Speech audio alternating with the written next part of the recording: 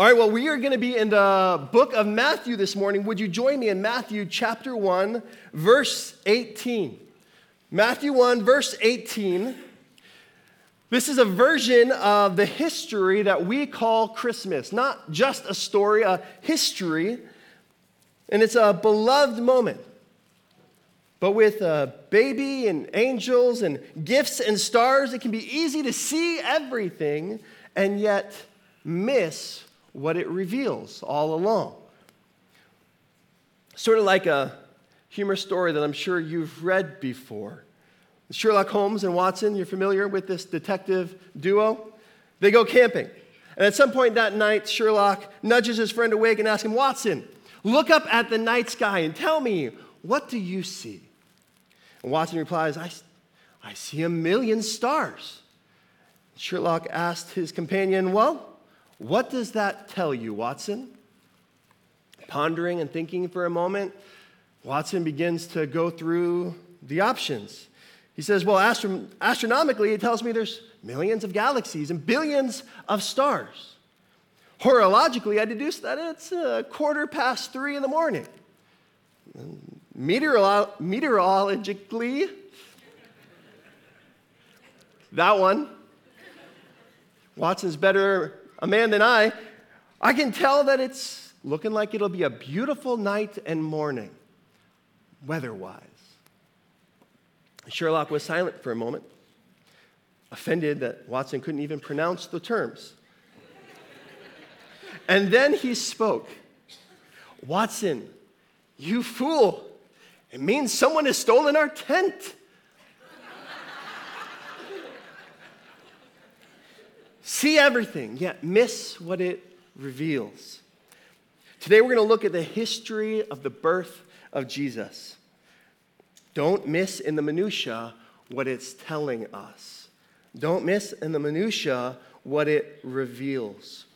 We're going to zoom out from the particulars, the details of a manger and a birthing experience and country folk bring in gifts. No, we're instead going to try to see things that most ultimately matter. What does Christmas ultimately reveal? Would you think that way as we read Matthew 1:18 through 25? Now, the birth of Jesus Christ took place in this way. When his mother Mary had been betrothed to Joseph, before they came together, she was found to be with child from the Holy Spirit. And her husband Joseph, being a just man and unwilling to put her to shame, resolved to divorce her quietly. But as he considered these things, behold, an angel of the Lord appeared to him in a dream, saying, "Joseph, son of David, do not fear to take Mary as your wife, for that which is conceived in her is from the Holy Spirit. She will bear a son, and you shall call his name Jesus, for he will save his people from their sins." All this took place to fulfill what the Lord had spoken by the prophet. "Behold, the virgin shall conceive and bear a son, and they shall call his name Immanuel," which means God with us. So when Joseph woke from his sleep, he did what the angel of the Lord commanded him.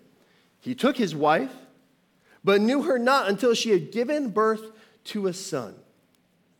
And he called his name Jesus.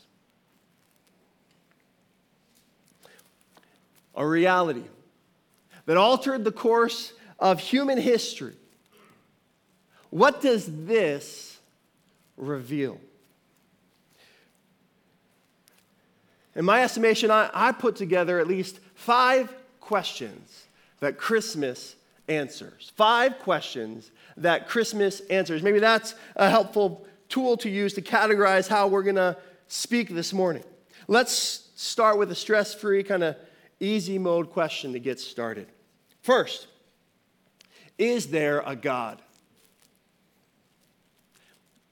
Like I said, we were starting small here.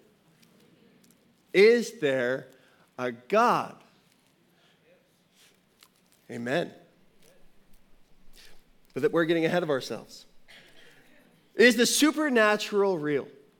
If you go to Google right now on your phone, you're going to find a whole litany of opinions about this. But here, in a recounting of the birth of Jesus in his word, we see a concentrated display of the reality of God.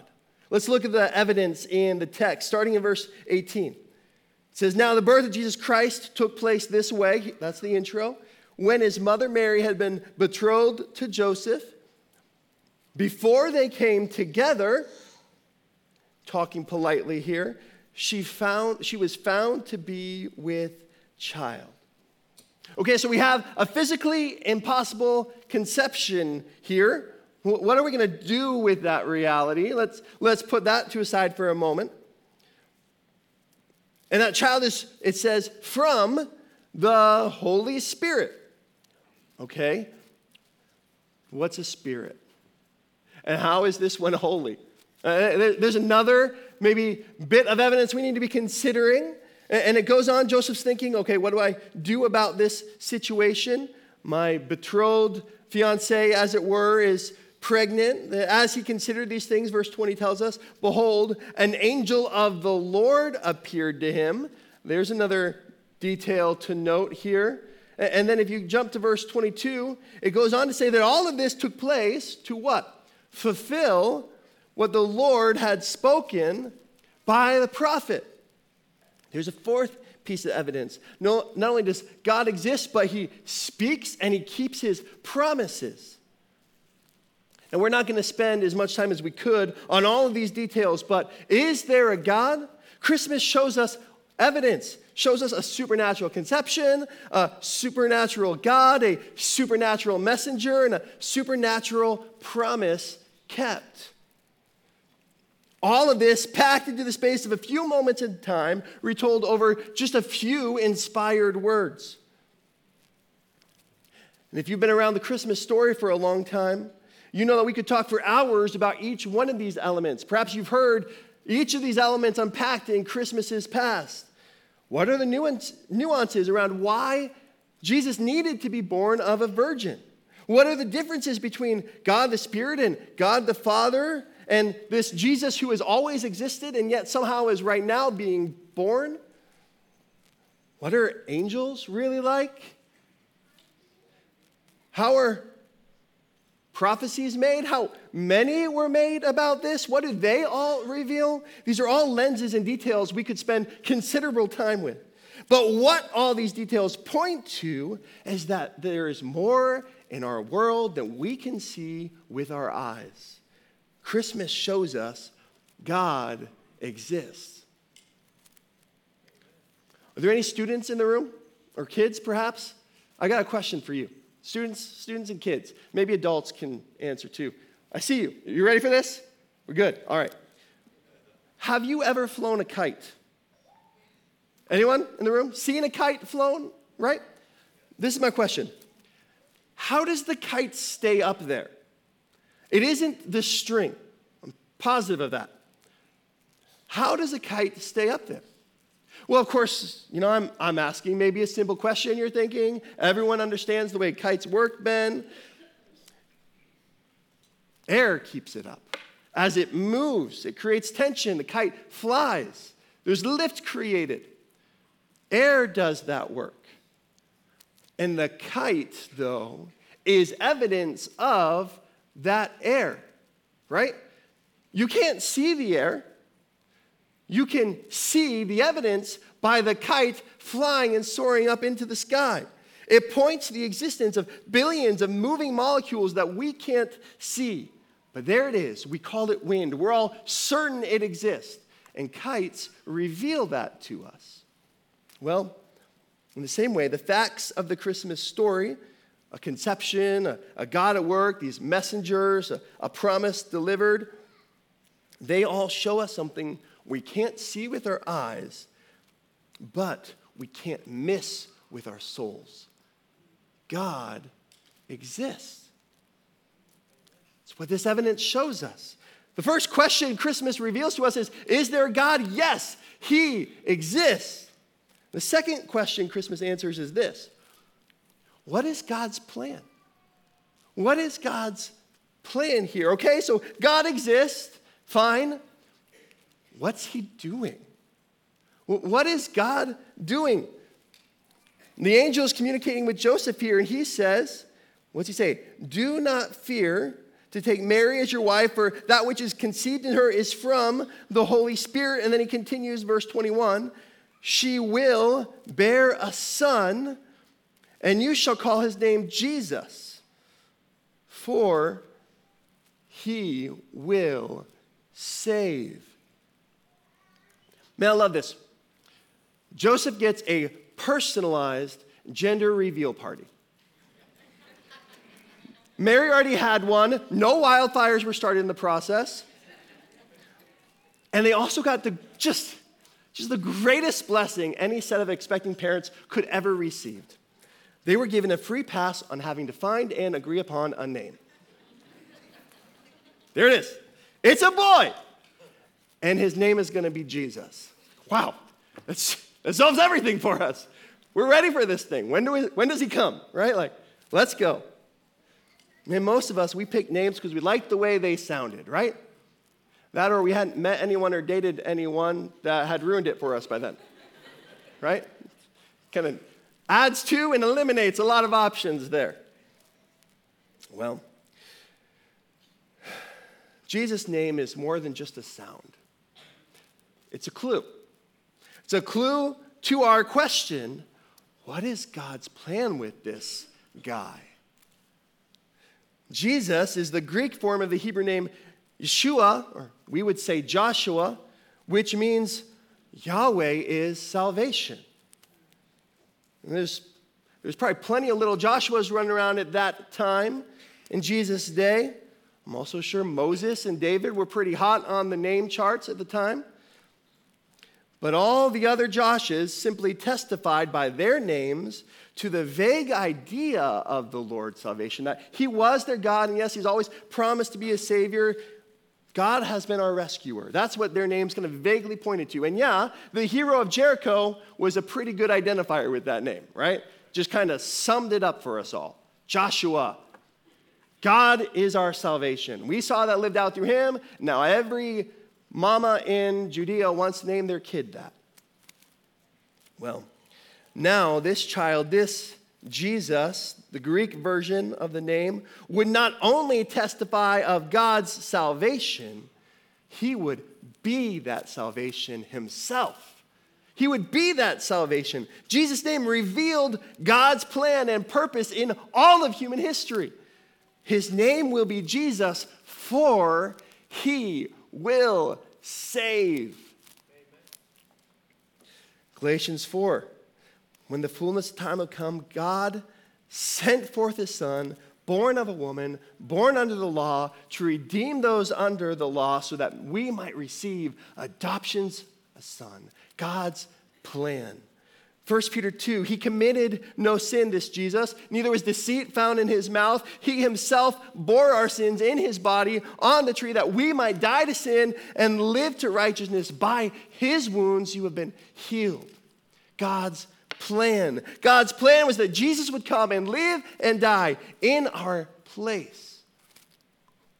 Christmas shows us God saves. That's what God's plan is. God saves. Jesus is the only one who does the saving. And we ought to work on the negative side of that conversation too, I think. Let's clarify what this means. It means Jesus isn't a life coach giving us everything we need to meet our goals. That means he's not merely an influential, an inspirational figure. It means he isn't one option among many options, and it doesn't really matter if we don't choose to go with him. No. God wasn't planning for my self-discovery or my self-expression as my ultimate end. God wasn't planning for my truth to be my deliverance. He himself is the Savior. God saves. Yahweh is salvation. On to the third question. God plan revealed, God's existence seen. But maybe you misunderstand me now and think, well, the good news about Christmas is nothing really matters now. I can do what I want. I can chase down my life however I'd like to, because if God turns out to be real after all, well, God saves. So I'm good. But we should ask, who is God saving? Who is God saving?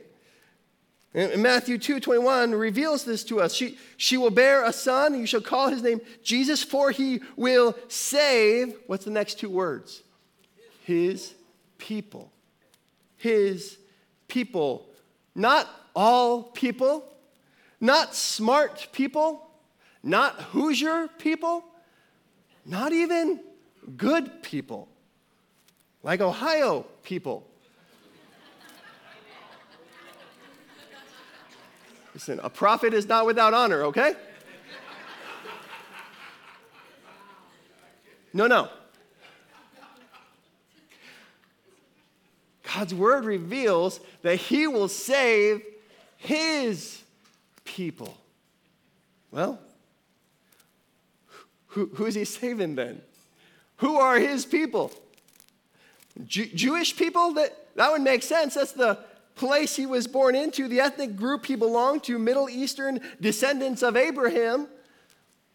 But it turns out to be more than just that. It's not an ethnic people. He's after a spiritual people. We've learned in time through his word to use the term his elect, believers. And I'll jump to the book of Romans to summarize this for us. Romans 15:8 says this. I tell you, Paul states, that Christ, Jesus, became a servant to the circumcised. That's the insider term here for Israelites. He became a servant to the Israelites to show God's truthfulness in order to confirm the promises given to the patriarchs, and in order that the Gentiles, that's everybody else, the Gentiles might glorify God for his mercy. So who's glorifying God for his mercy? Why did he become a human, a servant after all? He wanted to serve Israel. And through Israel, he wanted to go to all nations so that all people may know and glorify him. God sent his son into the world to save people from every nation so that they might glorify God for the mercy they had received from him.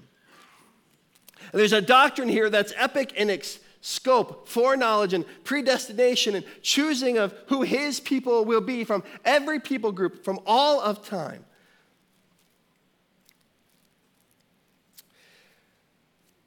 But how can God know who his people are when they extend beyond the time and place where Jesus was born, beyond the borders of the place he had ever been to, beyond the time in which he existed as a human on earth? The Christmas story doesn't tell us everything about this, but it does tell us that Jesus came to save his people. And that is only possible if God is sovereignly aware of every single person and every single thing across every single moment of all of existence. That's the only way this is possible. So Christmas is not about a God who showed up with a bang but then fizzled out in the centuries that followed. No. Christmas shows us God knows. God knows everything, everywhere, always, and he knew his people. God is omniscient, knowing everything, and God knows his chosen elect whom he will save. Christmas reveals this to us. I wonder if you remember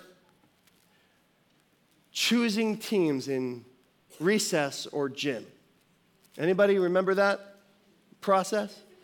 Anyone who's interested or has to play lines up in a long line and two captains are chosen? How many of you in here were captains when you were playing recess? Yeah, we see you. We know you. We still don't know how we feel about you, all right? Oh, we're sure, okay. We know, and it's not positive, all right? But this is church. We're going to keep it on the down low. All right, so these captains, they're going to pick people for their teams. They're going to choose their people, right? What are they choosing their people based on? what they know about them, whether they know they're athletic or tall or fast or strong or going to accent their team. And who is not picked and why? Based on what they know about us, right? Like, oh no, this guy's annoying, this guy doesn't contribute, this guy's no good, right? Like, that's how those choices get made, based on what is known about them. Church, that is not what God's knowing is like. Jesus uses the illustration in a quite different way of a shepherd, more than anything else, right?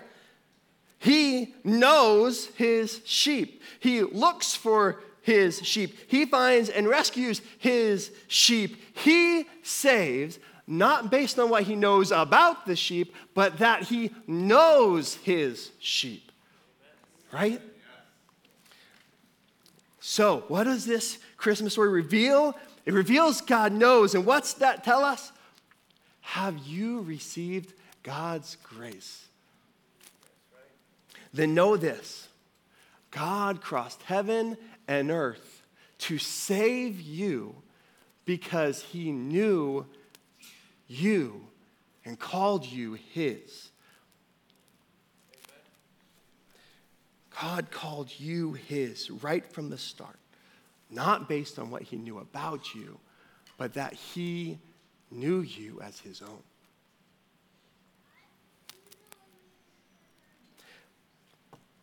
Perhaps, though, that raises our fourth question. Why do we need this rescue? Why do we need to be saved? Let's finish up the phrase. Verse 21. He will save his people from their sin. We need to be saved because of our sin. And that's not traditionally a big theme of the Christmas season, right? Sin. It's the most wonderful time of the year. That's not what we focus on usually, but it's the entire context for the definite plan of God in Jesus to save. And it isn't a mere, oh sure, some of us were a little bit more naughty than nice this year. That's not the story. Who needs to be saved except those who are doomed? I guess what I'm saying is we really are that bad. Merry Christmas. Think of Psalm 130. And really it's an echo of this phrase, he will save his people from their sins. It starts off the psalmist saying this: out of the depths I cry to you, O Lord. O Lord, hear my voice. Let your ears be attentive to the voice of my pleas. For what? For mercy. Because if you, O Lord, should mark iniquities, sin, my rebellion against you, O Lord, who could stand? Who could stand? Who could be found worthy? This is the pre-Christmas message. We can't stand. We are doomed. And who do we need to be saved from? We need to be saved from God. We need to be saved from his justice, which is right, and his wrath, which is earned against our sin. We need to be saved from his eternal judgment of our sin, his eternal punishment of our sin in hell. And I realize this is not the kind of polite we like to be around Christmas, but it's the truth. And the psalmist is right. Since God is holy and right, our punishment is not merry and bright. That is not the outcome here. But he continues and reveals an echo that reverberates up to this birth of Jesus moment when he says in verse 4, but with you, God, there is forgiveness that you may be feared. Verse 7, O Israel, hope in the Lord, for with the Lord there is steadfast love, and with him is plentiful redemption. And he will redeem Israel from all of his iniquities. Praise the Lord. Do you hear that echo? He will save his people from their sin. He will redeem Israel from their iniquities. Christmas shows us we're doomed. We were doomed. Our sinful doom is the reason for the season. While we were still sinners, Christ died for us. So here's the final question, the Christmas answers. If we're doomed, why would he save me? If we're doomed, why would he save me? Why does God bother to save us? He doesn't need us. We can't earn any of his favor or good intentions. Why would God condescend to save? I think we get a clue in verse 22. All of this took place. A virgin conceives, bears a son. His name's going to be Jesus. Joseph takes her. All of this takes place to fulfill what the Lord had spoken by the prophet. Behold, a virgin shall conceive and bear a son, and they shall call his name Immanuel, which means God with us. It's an incredible thing. God made a promise hundreds of years before through Isaiah, the prophet, and it finds its ultimate fulfillment in Jesus' birth. And then it's a curious thing. This prophecy says Jesus' name should be Immanuel, which Matthew translates from the Hebrew as meaning God with us. All right, so we'll get to the God with us bit in just a moment, but I want to first kind of figure out this name situation Jesus has going on here. Hadn't the angel pretty explicitly told both Mary and Joseph that his name was supposed to be Jesus? Right? Like, are we misremembering that here? If that's the case, which one is it? Is the angel right or the prophecy right? The angel's words or the Lord's words? Is it Jesus or is it Immanuel? My answer is yes. Yes. And maybe this would explain it for us. Jesus was his literal name. Immanuel is his descriptive name, all right? Jesus is his literal name. Immanuel is his descriptive name. God the Son would be referred to as Jesus by anyone speaking Greek anyway, but astonishingly, God the Son was God and human too. He'd always been above all creation, but now, visibly, purposefully, tenderly, he was here in creation. He was God with us. Jesus was Immanuel, both in his person and in his work. In his person, he was God with us, meaning he was divinity in humanity. He was incarnate, is the word we use often. He was God in flesh. Hail the incarnate deity, we sing. He was God with us in his person, but he was also God with us in his work. In his work, he was God with us, meaning that where sin had separated humanity from God, now Jesus, in his life and work and rescue for us in the gospel, was going to bring us back together with God so that God could be with us again. Jesus was Immanuel in his person and in his work. And this is where we see some of an answer to why would God save us? And let's zoom out from the moment to see what it reveals. Why would God save me?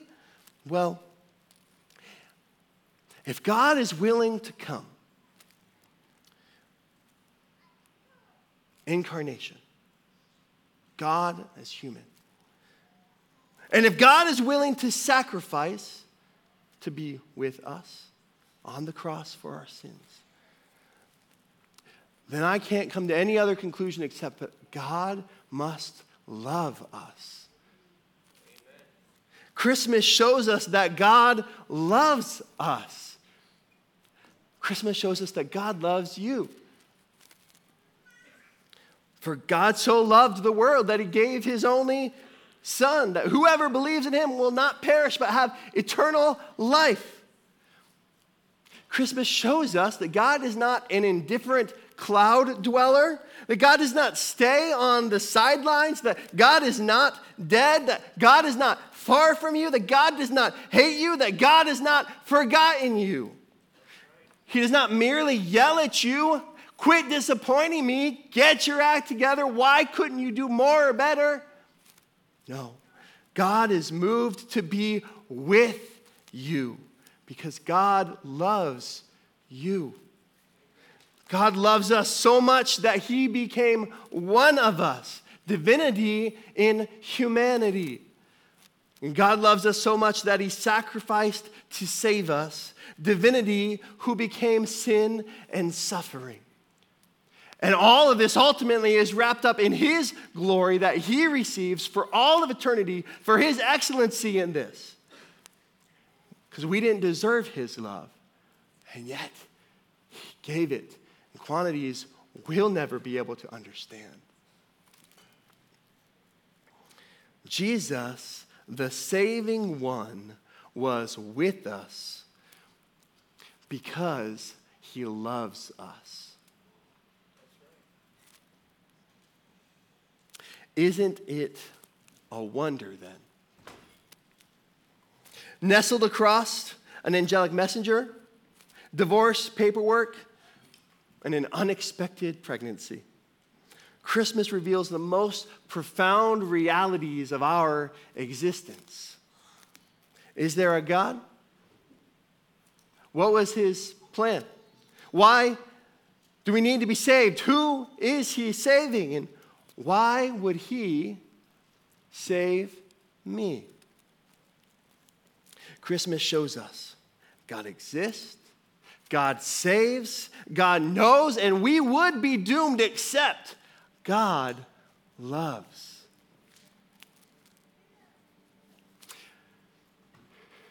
Do you believe the truths that Christmas reveals? Of a sinful humanity that needs to be saved? Of a real and loving God who sent Jesus to be with us? Of God's plan to save his people through Jesus' death on the cross for us, in our place, for our sins? Anyone who realizes they are lost, who repents and turns and believes and trusts in the work and salvation of Jesus will be saved. Will experience all of this love in God through Christ Jesus now, and will experience it in joy forever. So will you trust him? You could today. Or will you cherish him, believer, in awe and wonder? Will you fall on your knees and praise his name forever? Christmas answers our questions by giving us Christ Jesus the Lord. As one artist wrote, could this child be the same God of Abraham, the conqueror of Israel? This baby? This fragile life? Is this child the one who spun galaxies into motion across the gasping skies? Whose force spoke oceans into crashing rhythms, crafted the mountains, tore valleys through unyielding fortresses of stone? Could this be the same God who chose then to come as a vulnerable king, setting his throne on straw in a manger, drawing forth the teams of shepherds, receiving gifts from wandering travelers, his fame unknown in this world.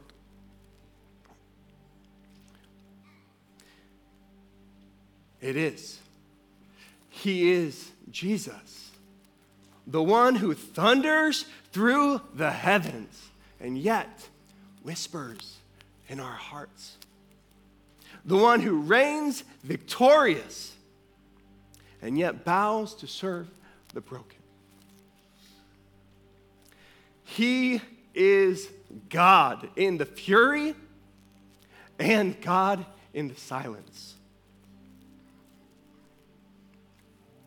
He holds this mystery balanced in his hands. And he holds our questions until they lose their meaning. Until all that we see is him. Let's adore him.